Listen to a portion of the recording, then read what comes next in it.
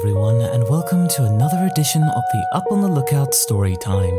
This segment of the Up on the Lookout podcast series takes a look back through my catalogue of what-if stories on my main YouTube channel, and then converts them into an audio-only format, which you can just turn your device off, listen to, relax, and speculate about all the different scenarios that might have been if Dragon Ball took a different turn.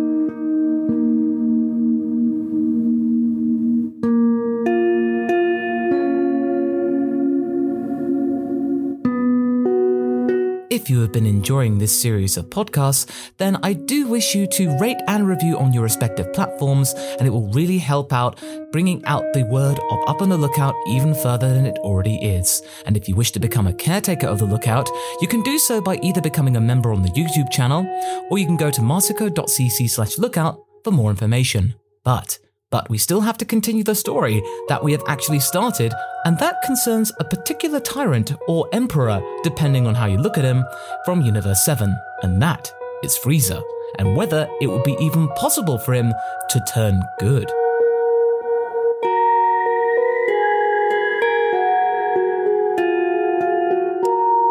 In the last part, Frieza's world was almost taken away from him thanks to Vegeta, who believed that he was the hotness and could take out Frieza without using Super Saiyan. Thanks to his Yardratian spirit control training, his power had increased, but inadvertently, so had Frieza's, and he was already powerful to begin with. Having gotten distracted with the most illustrious prize of felling King Cold and the former Frieza Empire, the former tyrant thought that he had lost his followers, but fortunately, he hadn't. They too weren't glowing members of society, and so circled around their boss and now friend. Cheelai and Kit stuck by him, and now with their new ship, they were now ready to start anew, but first, they had to go to Yardrat and get things straight in case Vegeta got bored with King Cold and came back for round 2. So without further ado, let's continue.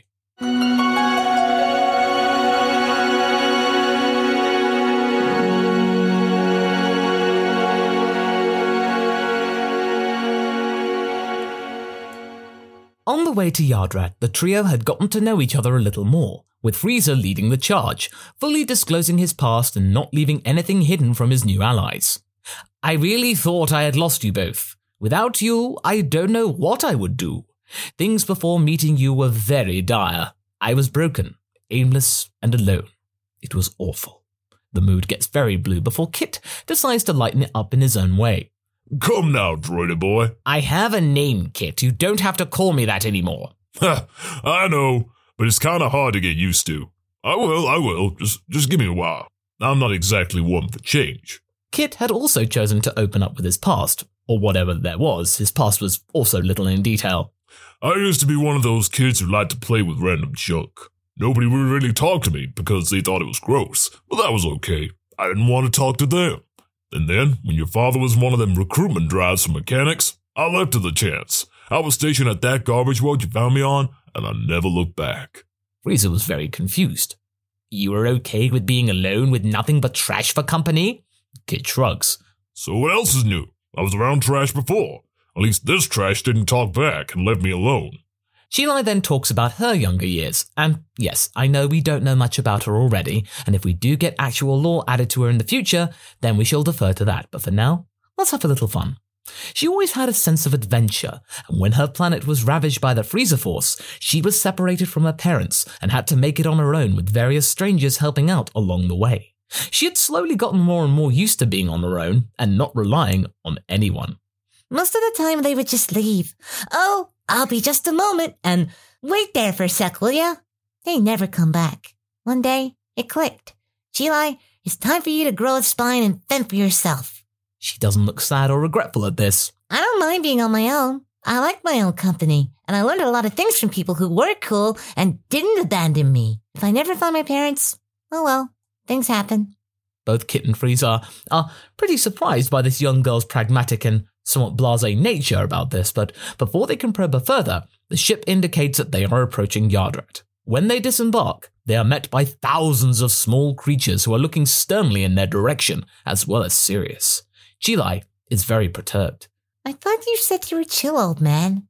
Frieza is irked by the comment, sure, but he is just as confused. "They are supposed to be chill. I don't understand. I do, says Kit. They can't stand your ugly mug. I'll ignore that. Sure enough, as they walk forward, none of the Yardratians are welcoming like they usually are, or like they were with Vegeta. Eventually, one giant example of them appears and looks neutrally down at Frieza. For minutes, nothing happens. Frieza and Pibara simply look at each other, before the former blinks first. Well, do you have anything to say? A few seconds lapse. Yes, I do. You have come a long way, Lord Frieza. There is a commotion amongst the crowd. Lord Frieza? It's Lord Frieza. He's here? Is he going to destroy them all? Is he here to blow up their planet or ready it for auction? Why is he all robot-like? What's going on? I see you figured out who I am. You are a perceptive one, aren't you? I've always heard that Yardratians were weird little imps who performed mere parlor tricks. However, I met one of your recent graduates just the other day. Pibara nods slowly. Ah, yes, Vegeta. The commotion starts again. Vegeta! He met Vegeta, and he won? How? Where is he now? Are you not going to wheel him out to fight me as some sort of test? He did want another piece of me, that one. I'm afraid I cannot do that because Vegeta is not here. In fact, I fear that he has no intention of returning to complete his training. What? What? All three newcomers are stunned, but also internally relieved. Pibara looks solemn. I am disappointed. He had so much potential and had proved so much in his brief time here, but his mind is clearly fixated on another goal. Something to do with you, I suspect. Well, sort of. Probably my father and whatever scheme he's got in the works. Also, you can drop the Lord moniker. The Frieza of those days no longer exists. More mutterings from the underlings. What brings you here then, Frieza? I think you already know. The elder Yardratian chuckles. That I do. I sense your purpose is not to cause harm, but nevertheless, you must prove yourself to be true before we continue. True? How? Without warning, Chilai lets out a scream and is grabbed by a giant creature. In an instant, without even thinking, Frieza speeds towards Chilai and grabs the girl before she can be pulled away, and then surveys the creature. The two entities stand still, locked eyes, before the creature transforms into three Yardratians who are actually standing on top of each other, and they leap downwards, bow to Frieza, and just casually walk away. That proves it. I will train you. What? What did that prove? You? Oh, it proved everything I needed to know. The Frieza of old would first off never help anyone, and even if they did, they would resort to violence and retaliation. You did the exact opposite of what I anticipated without a second thought. I was right. You have changed. Pibara now breaks into a smile, and with that, Frieza's training begins. Meanwhile, we cut to Vegeta, busy training on a distant planet, desperate to turn into a Super Saiyan. Months had passed since his encounter with Frieza, and little progress had been made. He had considered briefly to return to Yardrat to finish his training, maybe that might do the trick, but thanks to his stubborn instincts, they had prevented him from doing so.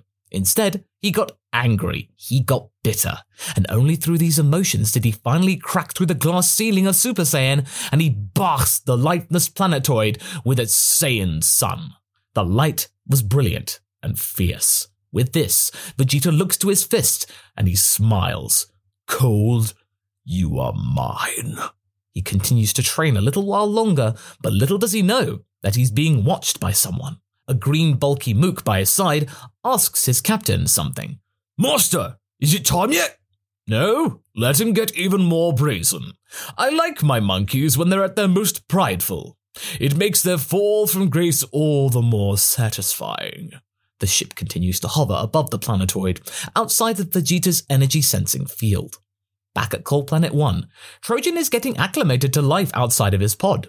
He was also getting used to the trappings of the kingdom.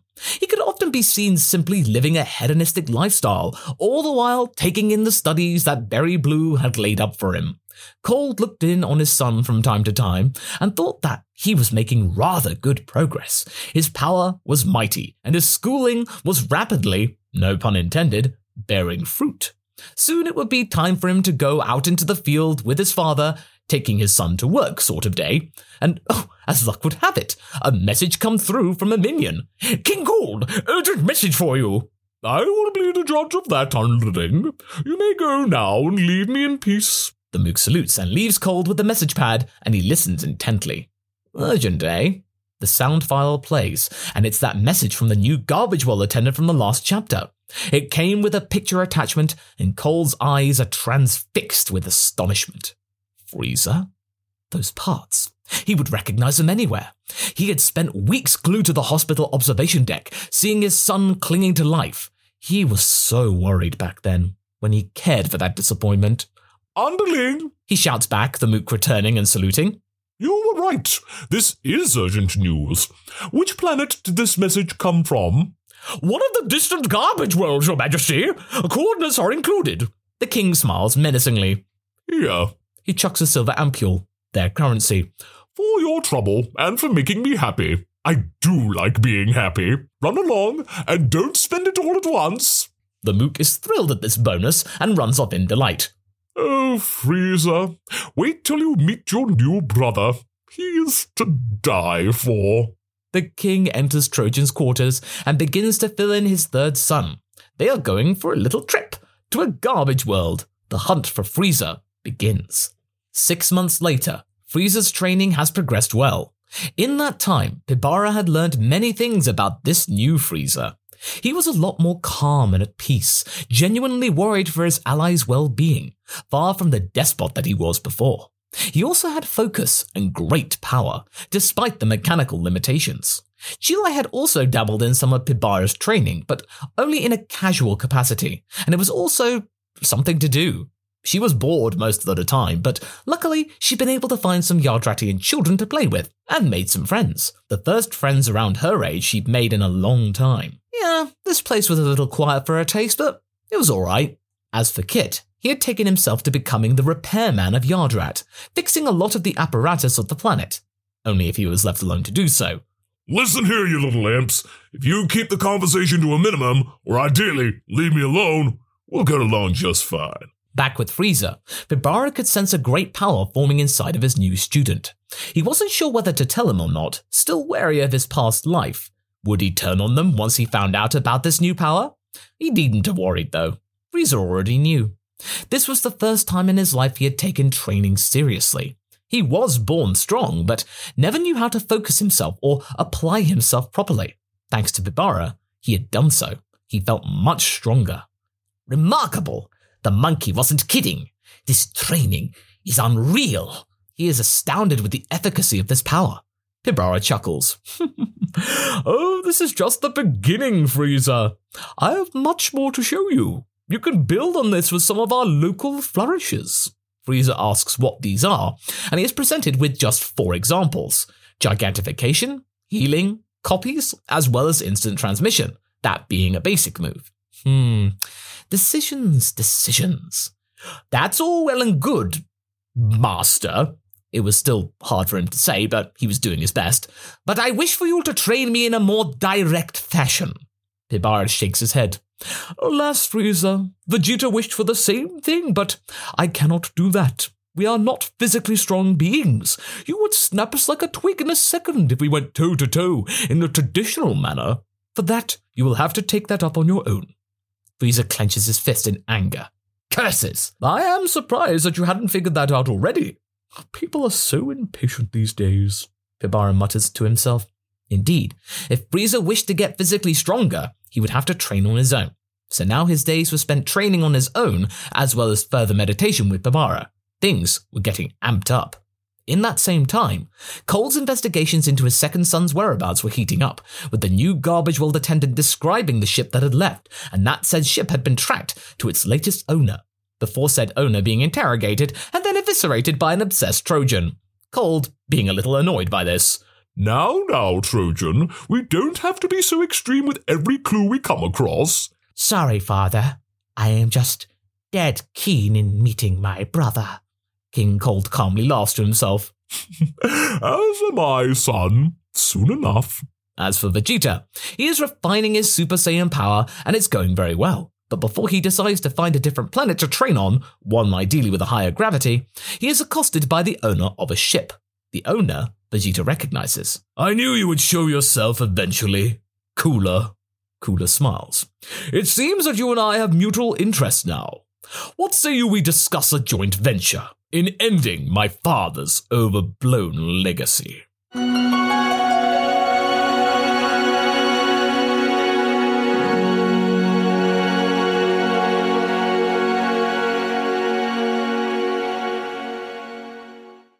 Well, there we have it. Cooler and Vegeta joining forces against King Cold. Maybe Frieza might be thrown into the mix as well, but for that we will have to wait until the next chapter. Thank you so much for listening, everybody, and if you did enjoy this series, rate and review on your respective platforms, and it will really help the progression of this podcast. If you wish to become a caretaker of the Lookout to help contribute to the server costs, you can go to marsico.cc/lookout and your name will be listed in future episodes. But I thank you for your time, everybody. Stay safe, and until the next time, take care. Goodbye.